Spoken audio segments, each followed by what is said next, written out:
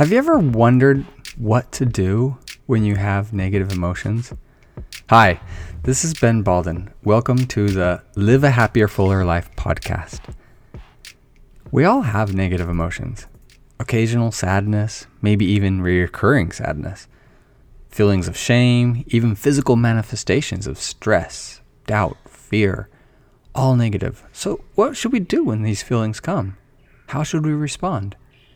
It may be counterintuitive, but momentarily embracing negative emotions may lead to more happiness in the long run. Let's talk about the wrong things to do first. First of all, don't reject them. It's so tempting to just shut the emotions down, to bury them deep and totally ignore them. This is perhaps the worst thing you could do.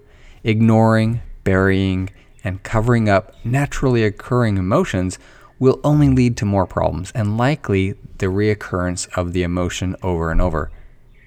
Resisting your emotions will only draw focus to them and make them larger in our lives. But also, at the same time, don't spend a lot of time with them.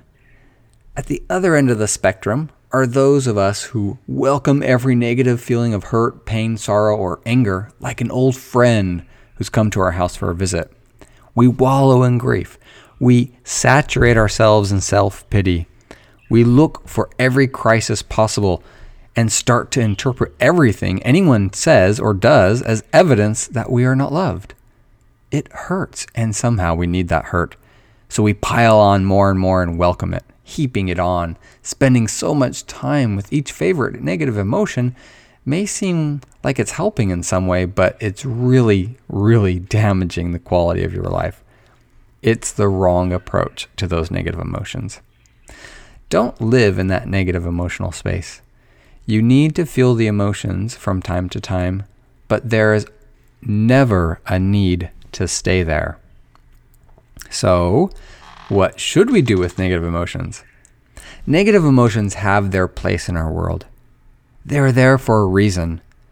We need to accept and appreciate the role that they play in our lives, but we must not wallow in them or let them overrun our lives. Negative emotions are like those 3-minute friends. You know the ones I'm talking about. The rule of thumb with negative emotions is that you want to spend as little time with those negative emotions as possible. But you must acknowledge them, explore them, address them, and move on. And you must do so as efficiently as possible. Negative emotions are like those dear family members. They'll always be there. They'll always be a part of your life just because they're family. You must accept them for who they are, not try to change them, but appreciate what goodness they bring into your life and give them some airtime. But stay in charge. Negative emotions are very important messengers. More often than not, they are trying to tell you something. They're trying to get you to stop and listen or address something unbalanced in your life. Acknowledge the feeling of boredom, anger, and depression and ask, what is this negative emotion trying to teach me or trying to bring to my attention? I love this quote from the book The Secret by Rhonda Byrne. Quote, "Don't fight or resist negative emotions, because your resistance will hold them to you. Negative emotions are simply a movement of energy. And if you allow them to be without resisting them, without giving them the time of day, they will pass. What you resist, you attract, because you are powerfully focused on it with emotion. To change anything, go within and emit a new signal with your thoughts and feelings." End of quote. So guys, here are the practical steps you need to deal with negative emotions. So, title of today's podcast is What to Do with Negative Emotions. Here's the solution I'm going to give you. I'm going to give you 6 steps. Recognize, acknowledge, feel, receive, thank, and release. Okay? Number 1, recognize that you are feeling a negative emotion and that you can do something about it. 2, acknowledge the emotion is there and is welcome to carry out its role. 3, feel the emotion. You don't have to spend a lot of time with it.